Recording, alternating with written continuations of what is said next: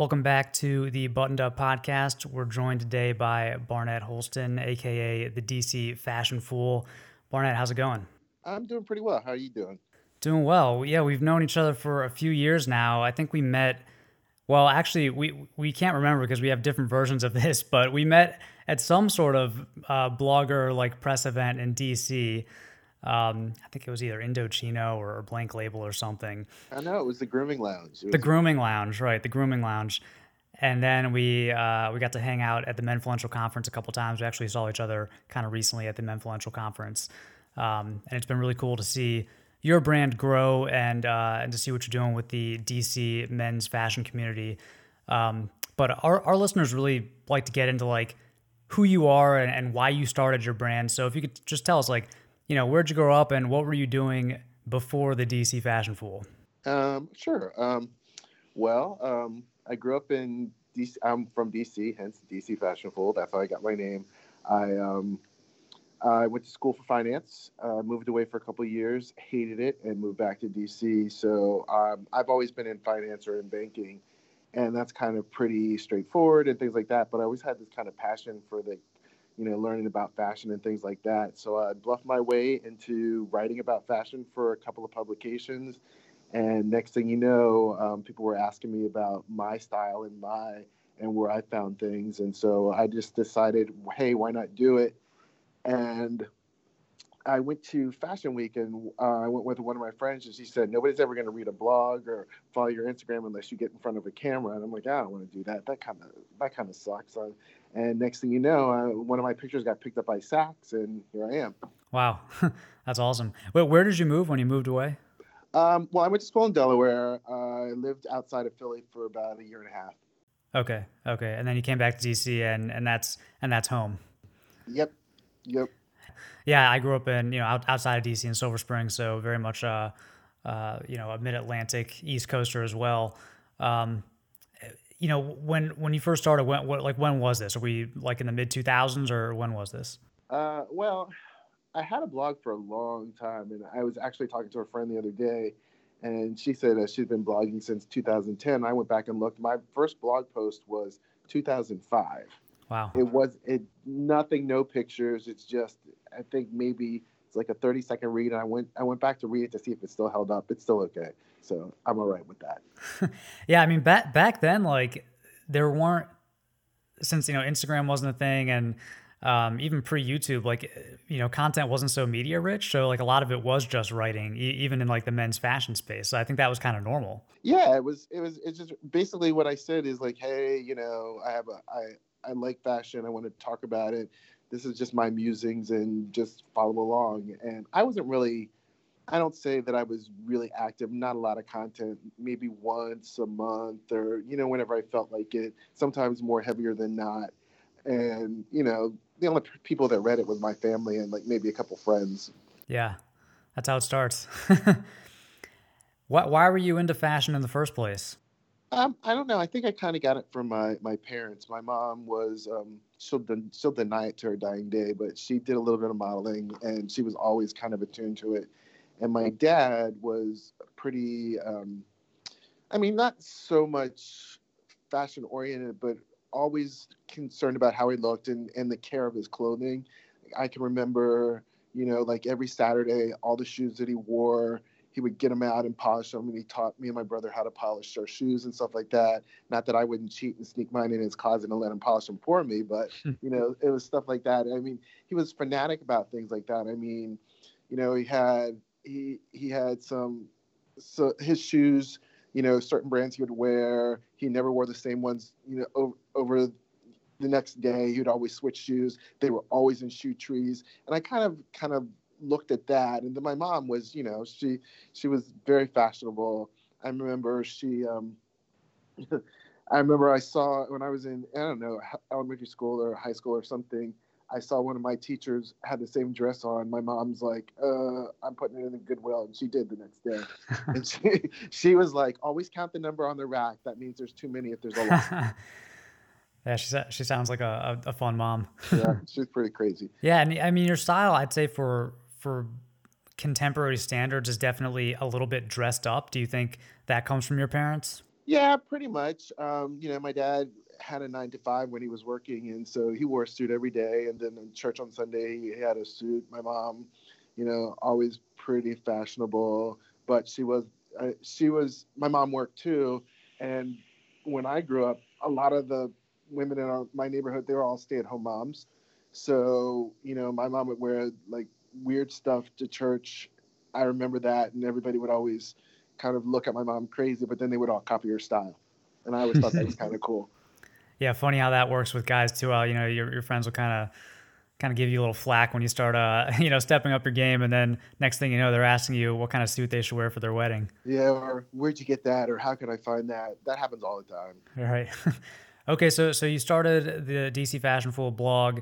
You were just writing. You went to your first New York Fashion Week, and a friend convinced you to take some pictures, and then one got picked up by Saks. Yeah, it's on Instagram. I bought this coat. It came from Billy Reed. I'll never forget it. I still wear that coat. And I was just kind of, how they do like the best looks of Fashion Week or street style or something like that. I'm looking, and I'm like, here I am. They didn't know who I am. I was like, here's this dude in this coat we love, and it was pretty cool. It was pretty boss. That's awesome. And so was that like a game-changing moment for you? It was just a way to say, hey, maybe I should do this. Because before I would just, if there were any pictures on the blog, I would, I was clipping them from wherever I could find them, or I would go into stores around the area and it's like, hey, this is what I like for spring, and take the pictures off the mannequins and stuff like that. And, that's how I did it. But, nobody really paid attention. And then it's around that time Instagram was starting to be really big, and there were some big players, and I said, hey, why not I try to do it? Instead of showing the 3 pairs of shoes that I saw at some store, why don't I show myself in those shoes? Yeah, it makes a lot of sense. It is, as you know, it's a whole different level of effort when you start including photos, original photography in your content, and especially if you want to have original photos for Instagram on a regular basis. Like how did that work? Did you just have friends that were handy with a camera, or did you take selfies, or what? God, I'm trying to think. Fortunately, I think maybe I did a couple selfies right away, but in DC around that time, a lot of the girls were doing a lot of stuff on Instagram, and I was friends with a whole bunch of them. So I would get them to take my pictures. So it was pretty smart, right away. One of them said, get this camera, and all the girls had the same camera. So if I brought my camera, they could just shoot me, and I would have my disc when I was ready to go home. And then I just fumbled around editing. Nice. Yeah, it seems like the women's fashion scene was definitely more prevalent, especially in DC, before the men caught on. Yeah, it's crazy. I mean, it's so saturated and so grown that there are all these groups around, but they've all splintered because they all hate each other now. But it's pretty interesting. So I would just be friends with all of them and just learn all their secrets. I remember when I decided that I was going to do it, one of the girls was like, hey, we have this weekly blogger group, come join us. And every day, it was every Tuesday, you did stuff from 12 to 4, and they would say, okay, this is what SEO means. This is how you take a picture. This is what you should put in your blog. And I just stole all that stuff from them. Yeah. But it's all that stuff like, SEO. I mean, that's stuff that if you're interested in fashion, you start a fashion blog, that's stuff that no one tells you unless you seek it out, or unless you have friends that are also in the industry. Dude, it's crazy. I'll never forget, we were sitting there. It was about me and a buddy of mine. There was us and maybe like 8 girls, and one of them was like a drill sergeant. She's like, you guys can't goof off. You've got to like put out content. And we're like, oh yeah. And another girl goes like, and check your SEO. And we're like, SE what?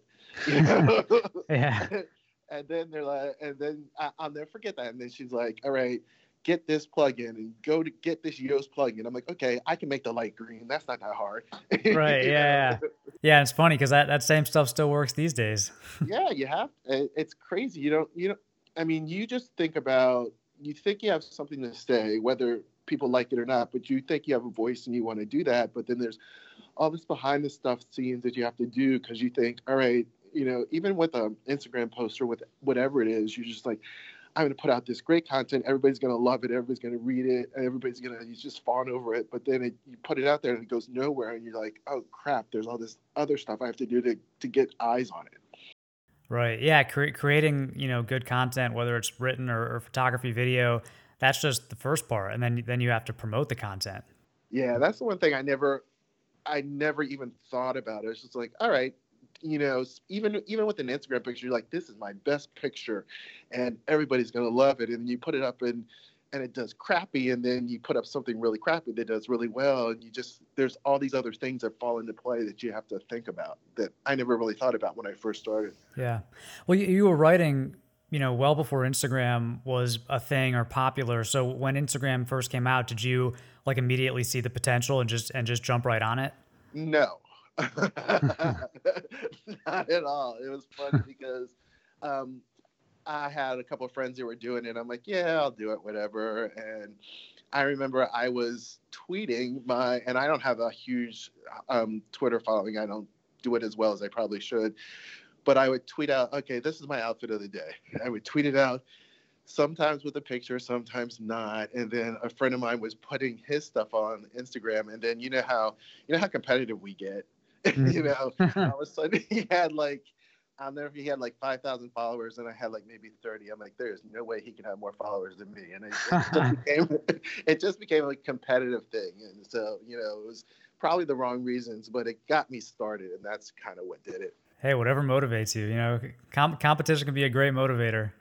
Oh yeah. I still have that competition with him too. So Nice. Yeah. And I mean, Instagram for you now is definitely one of your big platforms. So that seems to be a platform that you're very bullish on and investing a lot of time and energy into. Yeah, but I think that I'm gonna start doing some other things. I'm trying to not so much reinvent, but work on my blog a little bit more because, it's something that I own and I can control.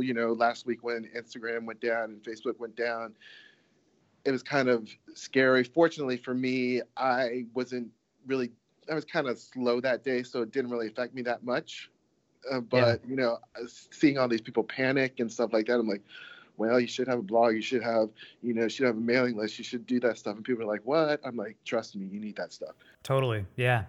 Yeah. I mean, that's one of the things that when John and I got to join you in DC and talk to the DC Dapper dudes about, online marketing and audience building, that was one of the themes for that day. Definitely was focus not only on platforms like Instagram, but also platforms that you own, like your website and your email list, because you can't ever fully rely on someone else's platform.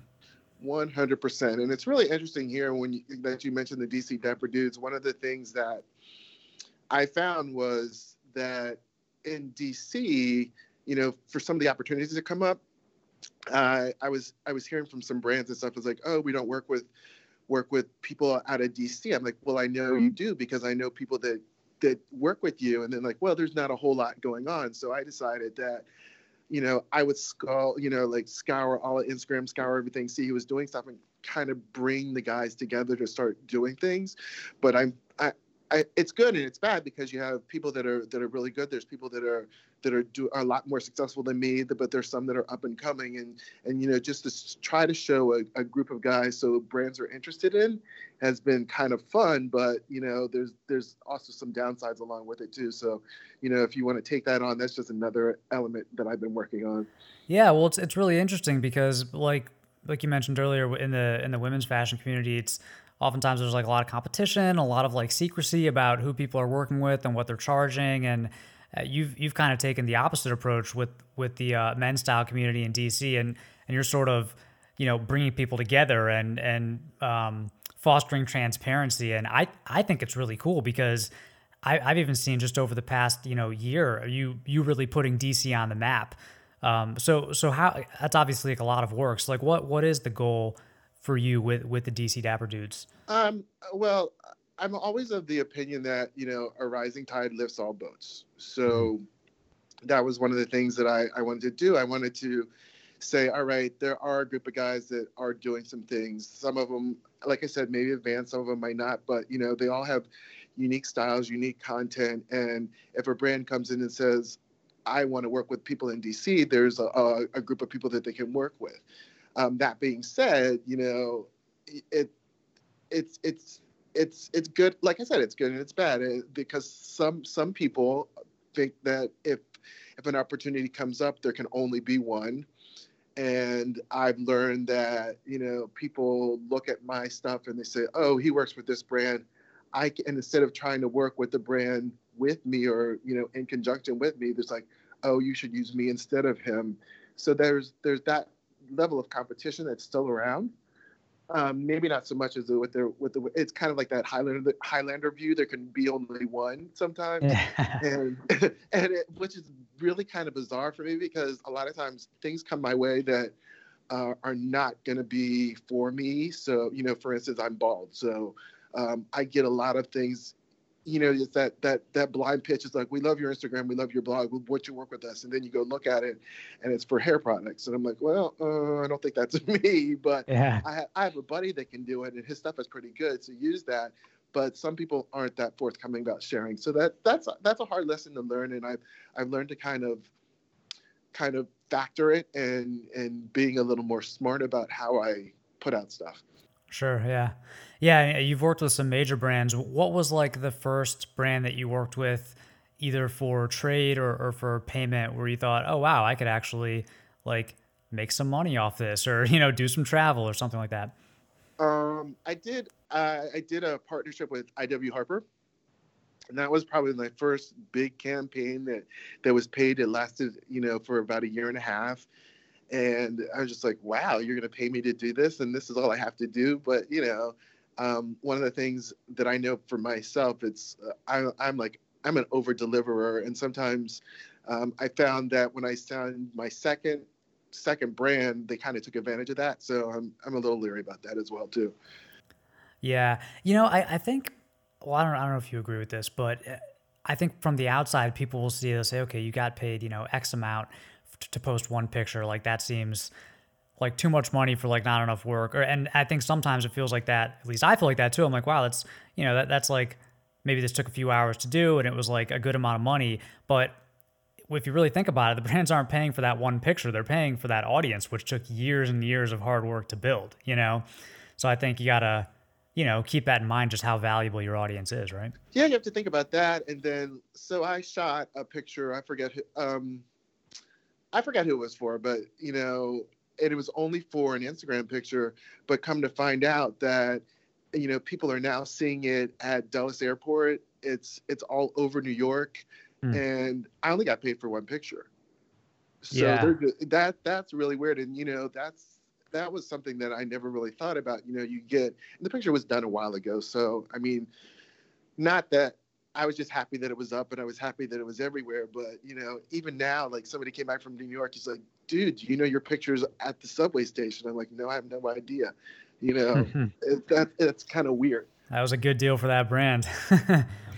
Yeah, I think one thing that again, kind of like behind the scenes, is like if you have a contract with the brand, and some brands don't have contracts, it's very informal, but some of the bigger brands, especially if you go through an agency, have a contract, and usually in that contract, it signs away all of your rights to the media that you're creating.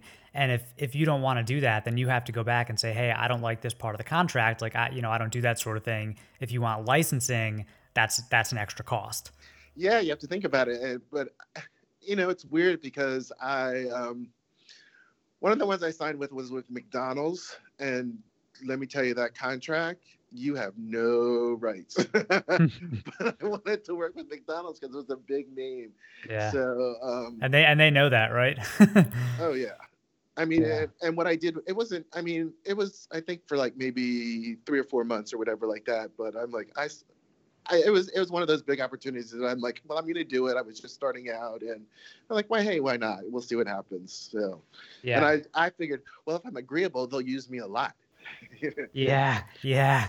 Well, that's true. I mean, there's definitely something to be said for having like a longer lasting relationship and kind of pricing accordingly. But like, how do you, without sharing numbers, but like, how do you figure out what to charge for this stuff? Because there's no like standards. I don't know.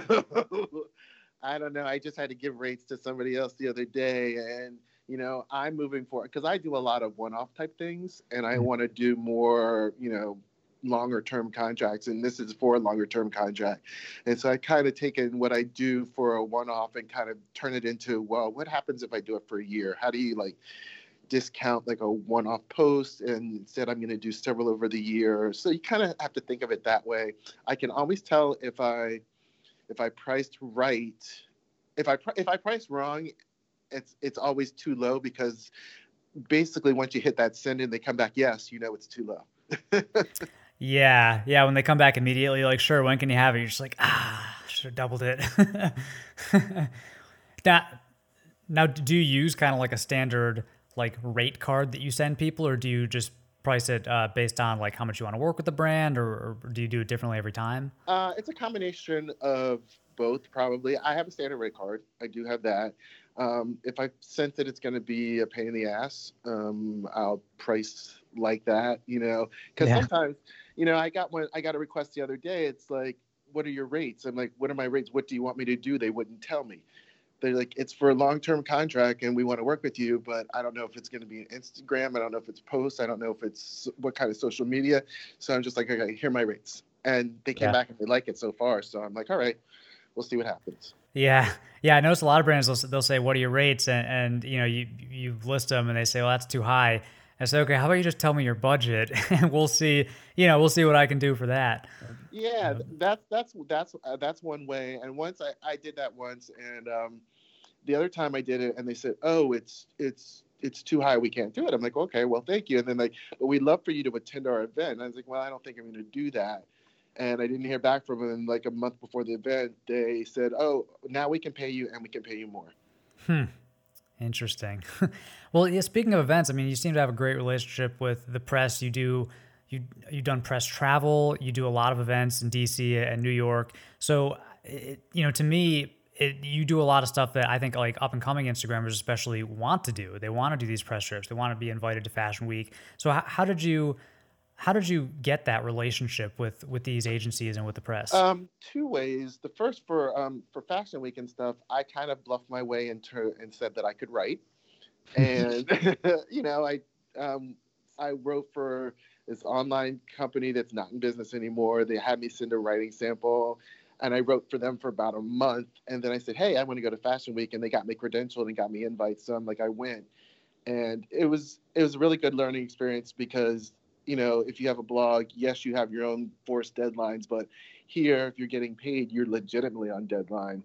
Mhm. So that forced me, and not to say that I always have that same work ethic all the time, because I do work full time, but like, I think the turnaround time was a pretty long turnaround time. It was 48 hours, but if you go see, I don't know, 16 shows in a day, it's hard to turn around 16 articles that fast. Yeah. So that was one way. And then second, again, I go back to the girls who were getting invited to all the events, and they're like, this is what you do. You meet all the PR people, make sure you know all the photographers, and because those are the ones that are snapping the pictures that are ending up in all of the publications. And that's what I did. And I made a conscious effort, I don't know, maybe 2 years ago. If somebody invited me to something, I would say yes and go everywhere and made sure the photographers took my name and took my picture, so Right. I could get to these events. Right. But Hey. that being said, though, it wasn't just to go to the parties. I learned really quickly that I can't. My forte is not what the girls do. It's like, hey, look at this. Look at this jacket. It costs $20. You can buy it on Like to Know It. Follow that. That doesn't work for me. Don't get me wrong. I do that sometimes, because we all like those affiliate links. But Sure. I find that it's more like, all right, I'm going to this event. So I have an event coming up. If you look at my Instagram post today, it's the pink tie party's coming up. So I'm like, what am I going to wear? So I'll do something around, this is what you wear for this event. And that's where I find value, because people want to say, all right, I'm doing this around town, I'm going to the theater, or I'm doing this from the weekend, how do I wear it? I'm not going to tell you, maybe not so much about the quality or stuff like that, because people have different price points and people have different interests. They just want to know how to look at something. So that's what I focus, how I do it. Yeah, so you mentioned using affiliate links. Is that like a significant part of your business? Not really. I mean, every once in a while I get some money. I don't think for me, guys convert like that. I work with some brands that when they tell you or give you the links, they're like, don't use anything that's on our sale website because it sells out really fast. I'm like, for me, that doesn't happen. Yeah. But I find I look at it more as a tracking for the brands for them to see who's coming through me, because I feel like I'm more of an education kind of guy in terms of like, oh, here's a brand you might not have heard of, or this is something I really really like, and guys may not convert it, but they'll go look at it and they'll see it that way. Now, sometimes that's not the case. I know I put up some links for some stuff that's kind of exploded, which has been kind of cool and kind of bizarre because I don't ever expect it, but I don't really expect anything from them. I'll use them if on my website. I'll use the affiliate links to create ads in the ad spaces. So if people click through, I can automatically do stuff. Or like, don't get me wrong though, in all of my blog posts, 9 times out of 10, if it's an outfit post, everything's going to probably be linked. But that's not always the case, and I don't really rely on it. Right. Yeah, I feel kind of the same way in that it's like a nice kind of supplement, but it's not the bread and butter right now. And I know for some publishers, affiliate marketing is the bread and butter, and so it definitely can be. Um, but yeah, I agree that I don't think guys. I think it's rare for a guy to see like an Instagram story and like swipe up and go buy something. You know? Yeah, I mean, I think if people are swiping up on my stories, it's usually somebody's significant other, their wife or their girlfriend that swipe up and said, "Oh, I like what Barnett's has," and I'll go get it. I know for a fact. I was hosting an event and I wanted to wear a suit for this event, and it's something that I hadn't seen before. And I was on Amazon, and I like this brand that fits me really well that I don't have to get altered. And I mean, it's not really an expensive suit, but all told, the suit cost $41 on Amazon, and so everybody loved it that night. And I think that when they said, "Where'd you get this suit?" I said, "I got it on Amazon. It's a paisley and gray. It's whatever. It's really inexpensive." I think I sold a lot of them because I gave everybody that link, and everybody bought it that night. Because Right. for less than $50, if it doesn't work out, you don't lose that much. Yeah. Yeah, I've also seen some success with using affiliate links with like really good sales. I think, most people respond to that because it's time sensitive. Yeah, one of the good things that talking about the DC Dapper Dudes and groups like that, we all support each other, and so one of the things that we talk about is that we have a group of support right there. So if something's coming up and somebody's looking for something, they'll be like, "Hey, what's your link? I'll use your link," and that kind of helps out as well. Right, yeah.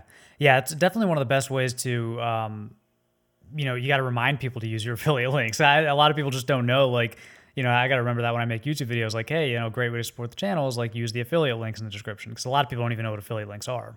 All right, just click my link. There's certain things that people are always going to buy, and if they're not doing it, you might as well say, because you can't really profit off your own links, so you might as well use somebody else's. Right. So when you're working with these big brands like McDonald's, I mean, is that through agencies, or do you have a manager? How do you get those big Fortune 500 deals? Not at the agency level yet. We're working on that. I've talked to a couple.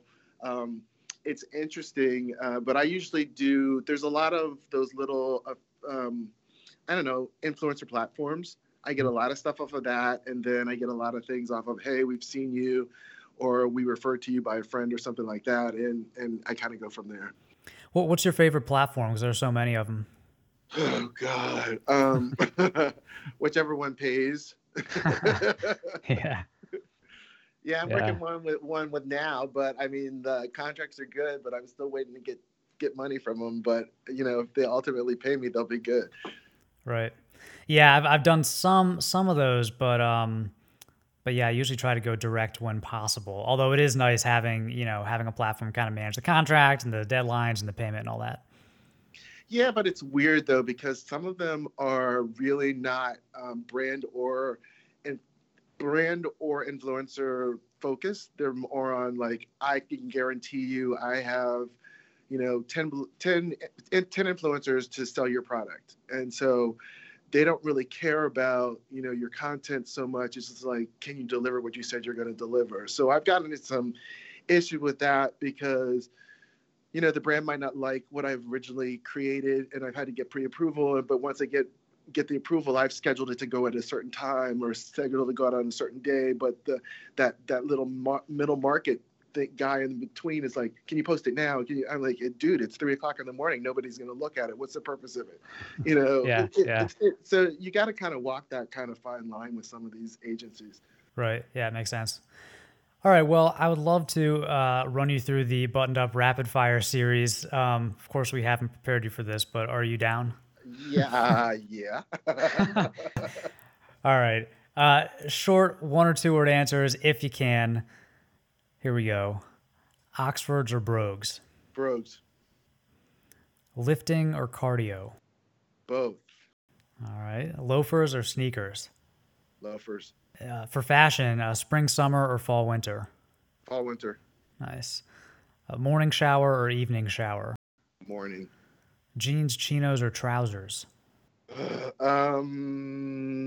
Trousers. Nice. Favorite James Bond actor, if you have one? Sean Connery. Nice. Classic. Always. Notch lapels or peak lapels? Peak. All right. And then if you, for suits, navy or charcoal, if you can only have one? Charcoal. Charcoal? Okay. And then last question.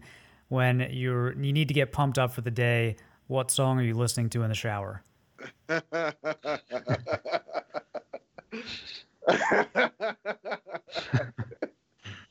I'm not saying because it's so stupid.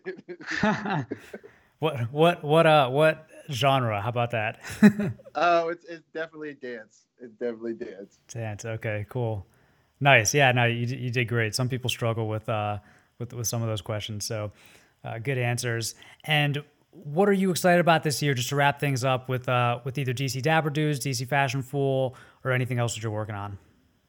I think for DC Fashion Fool, it's kind of getting into some new areas. I want to do some on-air stuff, a lot more of that. Not so much always so fashion focused, but I'm going to do some stuff on skincare, some stuff on cosmetology, a whole bunch of different new things, but all around trying to focus still on DC though. Awesome. And we'll link to all the stuff in the show notes, but where can people go to find you online? All social media, DC Fashion Fool. DC Fashion Fool. All right. Well, thanks so much for coming on the show. Thank you for listening to the Buttoned Up Podcast, a collaboration between John Shanahan of The Cavalier and Brock McGough of Modest Man, and we will see you next week.